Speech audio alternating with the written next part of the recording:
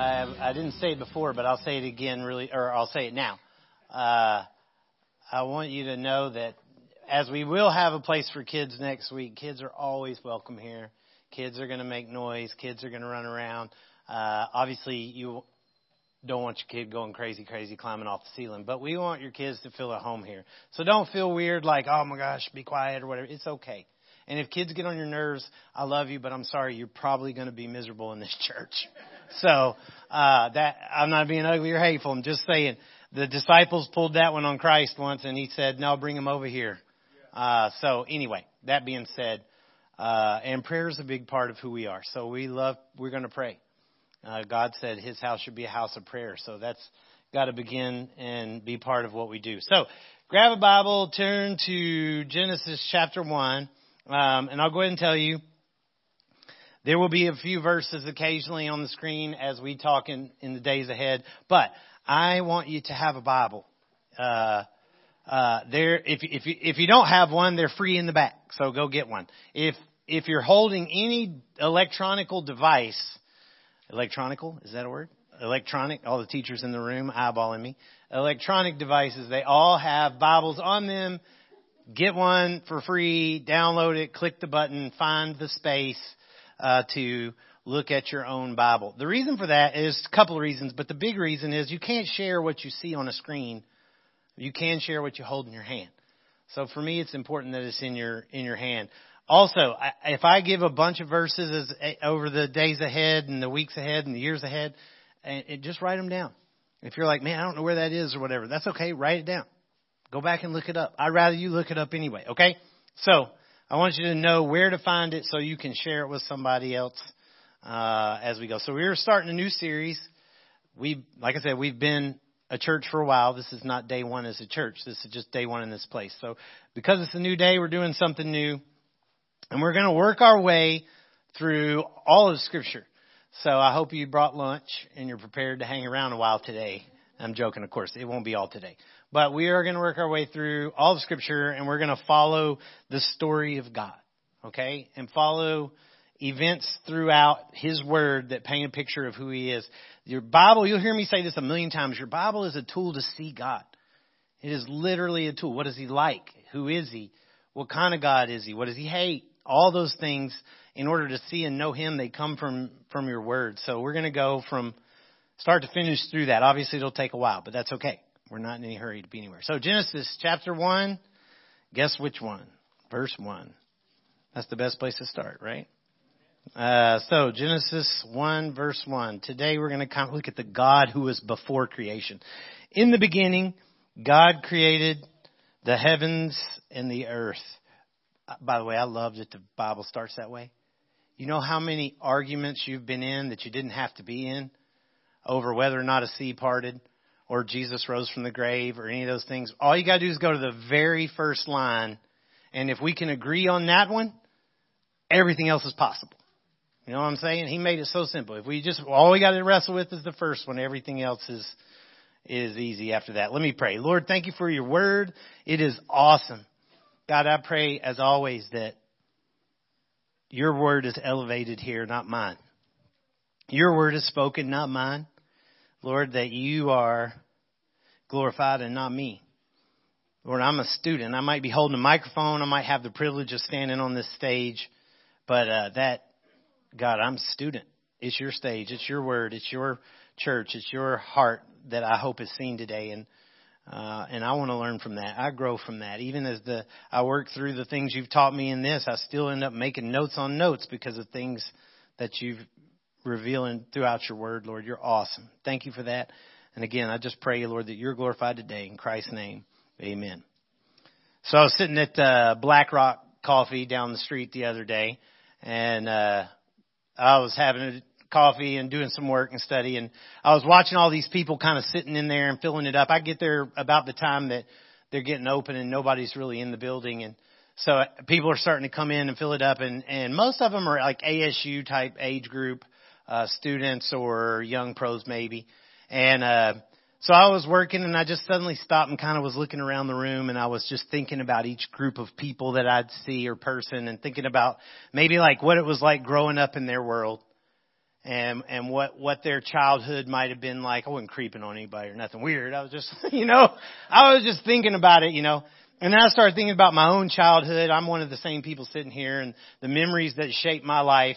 I was thinking back on like playing war in the woods in South Atlanta, with my buddies, and building forts and stuff like that in the living room out of pillows and whatever else. And started thinking about camping in Tennessee mountains and just different things that I did as I grew up. And I started thinking about the high school I went to, the dances that I was drugged to by girls who didn't make the cut. You know what I'm saying? Because I hated going to dances. All the just different things that shape kind of who I am as a kid. The night that I got my first job and started it the next day, nervous as could be, and all I was doing was bussing tables. Remember the first night I spent in jail. Just all of the things that kind of worked through it. I remember holding my daughter for the first time, thinking about what that felt like. I remember surrendering my life to Christ and what that felt like. And then I kind of was drawn back to thinking about my daughter, and I started thinking about, okay, what about the world she grew up in? Like, what did she see? Her father was a drug addict when she was a toddler, and then he became a full-time minister. And so she grew up her whole life with me being on the road in a band for a long time, traveling all over the place. So I was kind of always gone.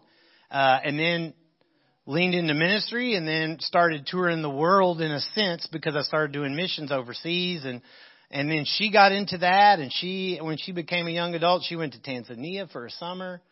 And she started getting a heart for the same kind of things. She was here helping this church grow for 3 years. God led them back to Tennessee recently, and so now she and her husband, Evan, and their daughter are back in Tennessee. And so my point, why am I rambling on? I'm not rambling on, I promise, but my point in sharing all this is our memories, like my daughter and myself especially, our memories are so like intertwined, but they're from different vantage points and different points of view, different points of impact. Most importantly, Sarah, my daughter, she doesn't have any memory of playing war in the woods. You know what I mean? She doesn't have any memory of that. I do. Just as I have no memory of my grandfather and the ship that he was on in World War II. I've heard him talk about it a lot before he passed away, but I didn't have any memory of that. And our world is completely shaped. Our world is completely shaped by the way we live in it while we're on it. You understand what I'm saying there? Our world is completely shaped by the way we live while we're on it. And we may know of others' times before us. We may study it. We may hear it. We may talk about it. But we don't really know it the way they knew it when they lived through it and what they went through. But God, guys, this is my point. God is not bound by memories. You know what I'm saying? God is not bound by memories. God does not look back at the world or forward at the world to see what might happen or what has happened. He shapes what happens. He shapes the world. He's not dependent on memories because he's present at all time. I know this is going to be, y'all picked a great day because this one's going to be heavy today, I promise. All right. He is present at all time. What I mean by that is he's outside of time. All of time is in front of him. He sees it. He sees it all. He's completely, listen to me because this is the best part of it all. He's completely and entirely able to relate and understand you at any point in time. Because we say he's already there. Yes. And he's already been there. And he's there today. You know what I mean? So you see it on your notes. If you got a note sheet, great. If you didn't, you can grab one. But when you realize that our beginning is not God's beginning, it gives this great meaning that shapes our life. And it gives us hope for whatever we're going to deal with in life, past, present, and future. All right? In the beginning, God created the heavens and the earth. Genesis 1:1. In the beginning, God created the heavens and the earth. That word, in the beginning. You ever listen to a kid ask why? And then you answer, and what do they say? Why? Then you answer, and why? Then you answer, and then why? And at some point, you're like, just because. Like, stop it. You know? Or then you get into the becauses. Because I said, well, because of this, well, because of this, and because of, it's just this child's sense of curiosity that things just keep going. What was before that? What was before that? What was before that? Well, where do we start the story of God? In the beginning. In Hebrew, that word is a one single word. In the beginning, it's one single word, Bereshit. It literally means like beginning. Genesis is the title of your book there. Genesis means origin or start or beginning. When was your beginning? Thought about this? Was it when you were born? Was it when you were conceived? When was Tempe's beginning? We're sitting here right now. When was Tempe's beginning? Was it when Bill Hayden, because that's what history tells you, is when Bill Hayden crossed the ferry on a ferry and started the mill over there. But that was Hayden's Ferry is what it was called, not Tempe. It was when a guy who saw the area and thought it looked like a place in Greece named Tempe. That's when it changed to the name Tempe. So was it Hayden or was it that guy? Or was it 10,000 years before that when the Hohokam people were here carving on the rocks, At what point was Tempe's beginning? At some point, I can promise you this, there was a beginning to this place that we call Tempe. At some point, there was a beginning to you. All things have a beginning. Everything that we know of has a beginning. It all starts. And science proves that. In fact, the odd thing is, that's what atheists typically use to try to argue against God's existence, that all things have this beginning. But science is a gift from God that's supposed to help us see who God is. It's supposed to help us appreciate and study and learn about who God is. And listen, the fact that all things begin means there is a cause of the beginning. Okay? So whether you're an atheist or not, whether we're talking about science or religion, if all things have a beginning, there's a cause of that beginning. So what caused the beginning? Or who? I love the way that the Jewish Bible translates this first verse here. And the Jews are the ones who gave us the Bible, the Hebrew people. It was written in Hebrew, the Old Testament. They're the ones who gave it to us. So the way that the Jewish Bible translate that first sentence, Bereshit bara Elohim, it says, where we say in the beginning God created, it says when God began to create. How's that different? It's telling you that wasn't in fact the beginning, at least of God. That He was already there. It wasn't His beginning. It was our beginning. It's the beginning of this universe that we all live in. It's the beginning of angels and heavens and all of those things. So the question then is, well, where did God come from? Because I get it. That could be pushed back on just the same. But the problem is that just pushes the question back further. Because if you say, where did God come from? Who's the God that made God? Well, that's God. You know what I mean? And you just start pushing it farther back and farther back. My daughter, one moment she came home from school and was telling me about a conversation she had with a boy at lunch table, and I was pretty proud of her for this, and I've told this before, but she said that the boy was questioning her faith, and he claimed to believe in the Big Bang, and so they were having this discussion about the Big Bang creation of everything versus God's creation of everything. And she said, well, where were the things that caused the bang? And he said, well, where did God come from? And she said, well, since we can't definitively answer either one of those, why don't we start from there and come forward and see which one makes more sense?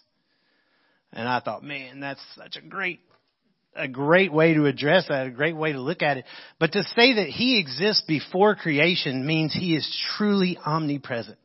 I mentioned this earlier, but it means He can see everything. He's not just present everywhere at once, but every time at once. You understand what I'm saying? It's not just that He's everywhere at once. He's at every time at once. He's not just present in the past. He's present in the now and in the future. Why? Because He's outside of it. He sees it all. It's all in front of Him. He can see all of it. He said in Exodus chapter 3, He told Moses what His name was. He said, I am. We can look at that later, but I am. I have been, I am now, I will be, I am. That's His name. Always present at all times at the same time. That just blows me away. Always present always present, at all times, at the same time. So who is he? In the beginning, God. Who is he? The word there for God is Elohim. All right? Elohim. Who is he? How would you answer that? What if somebody said, define God? Define. Hey, help me understand. Give me a couple of examples. Give me a couple of examples. Give me somebody to compare him to. Coach Lauer, man. Give me somebody to compare him to. What's he like? What is he? Give me something to define him by. Isn't that what the church is supposed to do? Aren't we supposed to do that, right? Aren't we supposed to define God for people as a church? Let me just burst that bubble. No. Not even remotely. The church can't define God, and listen to me, shouldn't attempt to do it. Should not attempt to. It's not our job to define him. The church can introduce you to God. The church can help you grow closer and deeper with God, but the church should never attempt to define him and explain him. And God's own word says so. I'll give you an example. You can mark it down. Isaiah 46:5 says, God said, to whom will you liken me and make me equal and compare me that we may be alike? Obviously, that's sarcasm, which is pretty cool, by the way. It tells you something about God. Remember, we're painting a picture. There you go. God can be sarcastic. And I appreciate that, don't you? I know you do. Hey, God said, who are you going to compare me to? Nobody. So we shouldn't. But just the fact that he exists and has always existed, even before creation, it gives creation meaning and purpose. It means there's an artist. There's a painter. There's a designer. There's somebody who took a canvas intentionally and painted something, or built something in order to express himself. Think about that. That's why artists do what they do. They do it to express themselves. Even if it's a copy of a painting, it's still done in their own style to express what they're able to do as artists. That's what he's done. He's created everything to express himself. And it means that we're designed to. That's awesome. Because we're part of creation. I'll read you this quote. It's great when it says, Warren Wiersbe said, no scientist or historian can improve upon in the beginning God. This simple statement refutes the atheists who say there is no God, the agnostic who claims we cannot know God, the polytheist who worships many gods, the pantheist who says that all nature is God, the materialist who claims that matter is external and not created, and the fatalist who teaches that there's no plan behind creation and history. All in that one sentence. He says God's personality is seen throughout this chapter. He speaks, he sees, he names, he blesses, and he builds and he creates. I love that stuff. So his name is, the word there, Elohim, it is a Hebrew word. It's a plural word. When you put im, on a Hebrew word, it's like putting an S on an English word. What happens when you put an S on an English word? Plural, right? So it's saying, in a sense, bear with me a second here. It's saying in the beginning, God's created the heavens and the earth. So does that mean there's multiple gods? Well, the same Hebrew people that wrote the word would definitely say that is not the case. So the context determines it. So if I were to say sheep, is that plural or singular? Depends, right? If I were to say deer, is that plural or singular? Depends, right? Same kind of thing. So it depends. They never believe there to be multiple gods. There's only one. But Elohim does speak to the character of who he is, right? It does tell us a little bit about this plurality. We call it like a trinity. Something we don't quite understand, but we believe it because his word says so. Okay, we believe it because his word says so. His word displays him this way. He's one God in a plural sense. He's three in one. He's displayed in that way. Again, Genesis 1 verse 26. If you got your Bible open, you can see this one. Verse 26.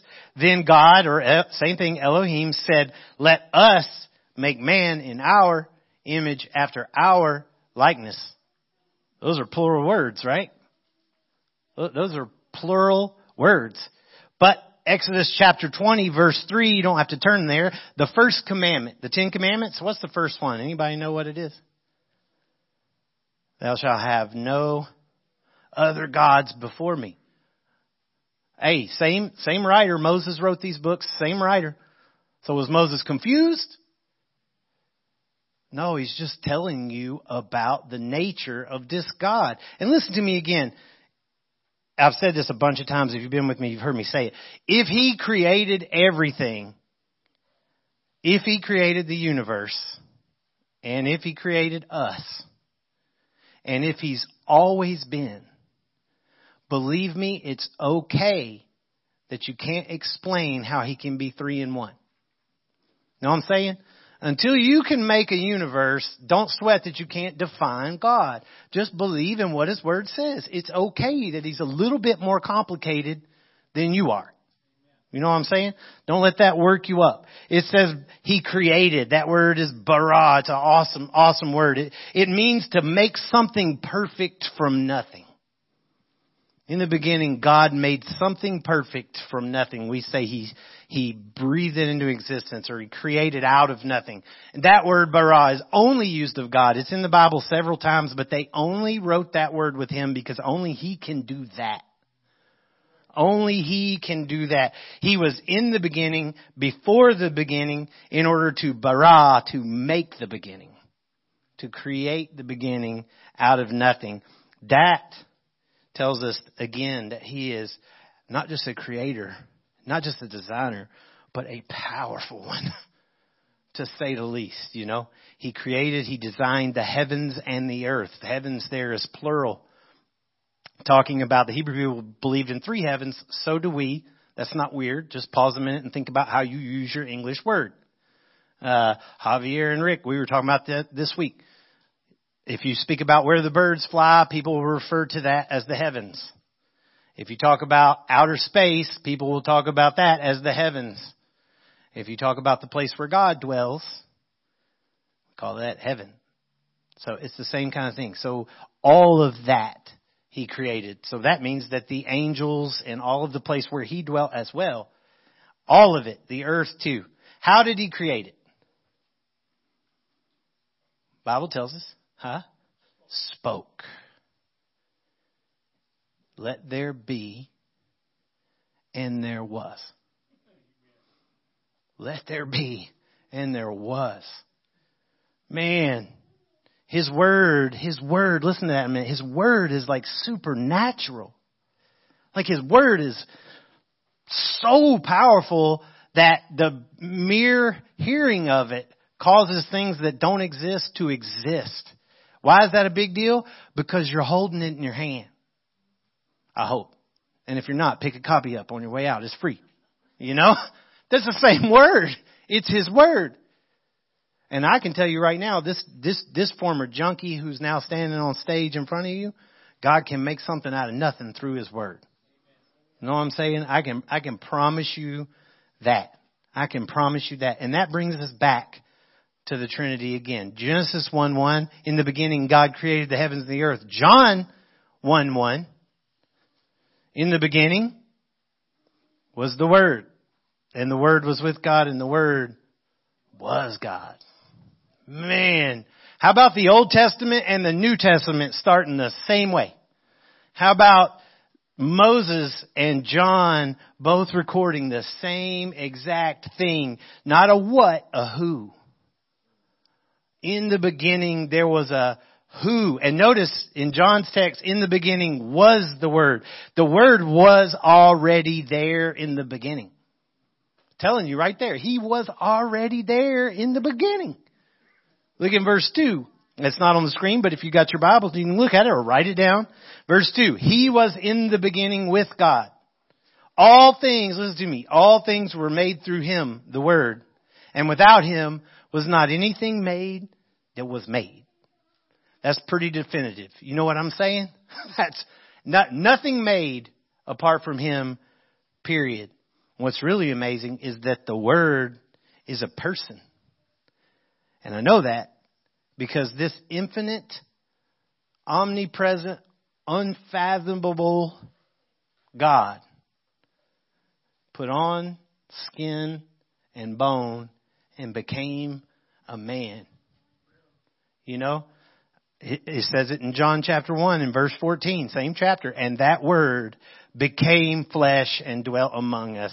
And he said, we have seen his glory as the only Son of the Father, completely full of grace and truth. We saw it. Not only did we see him, but we saw his glory. He is God. The Word is a person, Jesus, the Son of God, or God the Son. God the Son. He was with God and he was God. Some people claim there's an A that belongs in there. He was a God. That's not true. First of all, it's not there. And second of all, it doesn't fit the theme of the Bible. The Bible doesn't give you the opportunity to create multiple gods. He is the same. We just can't express how. It's okay. It's okay. Let me just allow you to see the point that I'm making, okay? And just write these down because I'm going to throw them at you quick. They're not going to be on the screen. I want you to go look them up. So just write the references down and go look them up. I'm going to let God's Word illustrate what I'm trying to say about Him being inexpressible in His 3 in 1. And we're almost done here. Job 34 verse 14. If he should set his heart to it and gather to himself his spirit and his breath, all flesh would perish. The man would return to the dust. If God were to call back his breath, all flesh, everything would return to dust. Okay? That's Old Testament. In the New Testament, in Hebrews chapter 1 verse 3, it says, Jesus is the radiance of the glory of God and the exact imprint of His nature. And He upholds the universe by the word of His power. Same person. Same person. Colossians 1:15.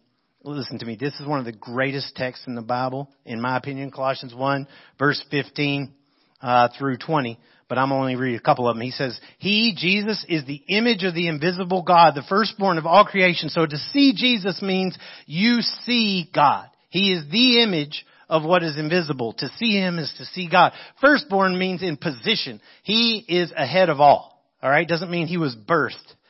Verse 16 says, For by Him, by Jesus, all things were created in heaven and on earth, visible and invisible, whether thrones or dominions or rulers or authorities. All things were created through Him and for Him. Listen to me. And He's before all things. He's before all things. And in Him, all things hold together. He's the same person Job was talking about. Same person. Exodus chapter 3. I already mentioned it before, but God said to Moses, Hey, I am who I am. Say to the people of Israel, I am has sent me to you. That's my name. That's who I am.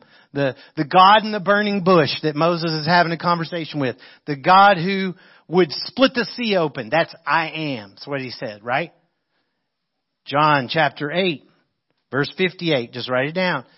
Jesus is having a conversation with the religious leaders at the time, and Jesus says, Truly, truly, I say to you, before Abraham was, I am. And they flip out. They go to stone Him for blasphemy because they knew He was calling Himself that name. Jesus is saying, I was the one in the burning bush. I was the one that split the sea. It's me. Isaiah 45:22. Write it down. Isaiah, speaking for God, wrote this. God saying, Turn to me and be saved. All the ends of the earth. Everybody, turn to me and be saved. For I am God and there is no other. Listen to what He's saying. I'm God and there is no other. By myself I have sworn. Because God can't swear by anybody higher than Himself. So He says, by my own word, I swear to you. I promise you this. From my mouth goes out in righteousness a word that will not return void. This is gonna for sure happen, I promise you. To me, every knee shall bow and every tongue shall swear allegiance. That's what God said in the Old Testament. In the New Testament, Philippians chapter 2, Paul wrote of Jesus in verse 10, At the name of Jesus, every knee will bow in heaven and on earth and under the earth, and every tongue confess that Jesus is Lord, to the glory of God the Father. It's the same, guys. It's the same. I'll give you one more. And this one is my favorite. I always think back on this one. John 14, in verse 6, Jesus says a famous line to his disciples as he's preparing to go to the cross and die. Jesus says, I am the way, the truth, and the life. No one comes to the Father except through me. Now, that sounds exclusive. That's because it is. You know what I'm saying? Why is it exclusive? Well, he answers that. I love this. He said, nobody comes to the Father except through me. He said this, if you had known me, you would have known my Father also. From now on, you do know him and you have seen him. That's what he just told his disciples. You have seen him. Well, if you're a disciple like Philip, I know I would be. Philip's sitting there and Philip's like, whoa. Hey, Lord, show us the Father and that's enough. Man, what do you mean we've seen the Father? Hey, you show us the Father and we are good here. I mean, we are for sure good if you do that. And Jesus says to him, have I been with you so long, Philip, and you still don't know me? What's he saying? I'm him. He literally says that. Whoever has seen me has seen the Father. How can you say, he says, how can you say, show us the Father? Literally, to see Jesus was to see God, man. He's outright saying that. So, let's wrap this up. It sounds like God is so far beyond us.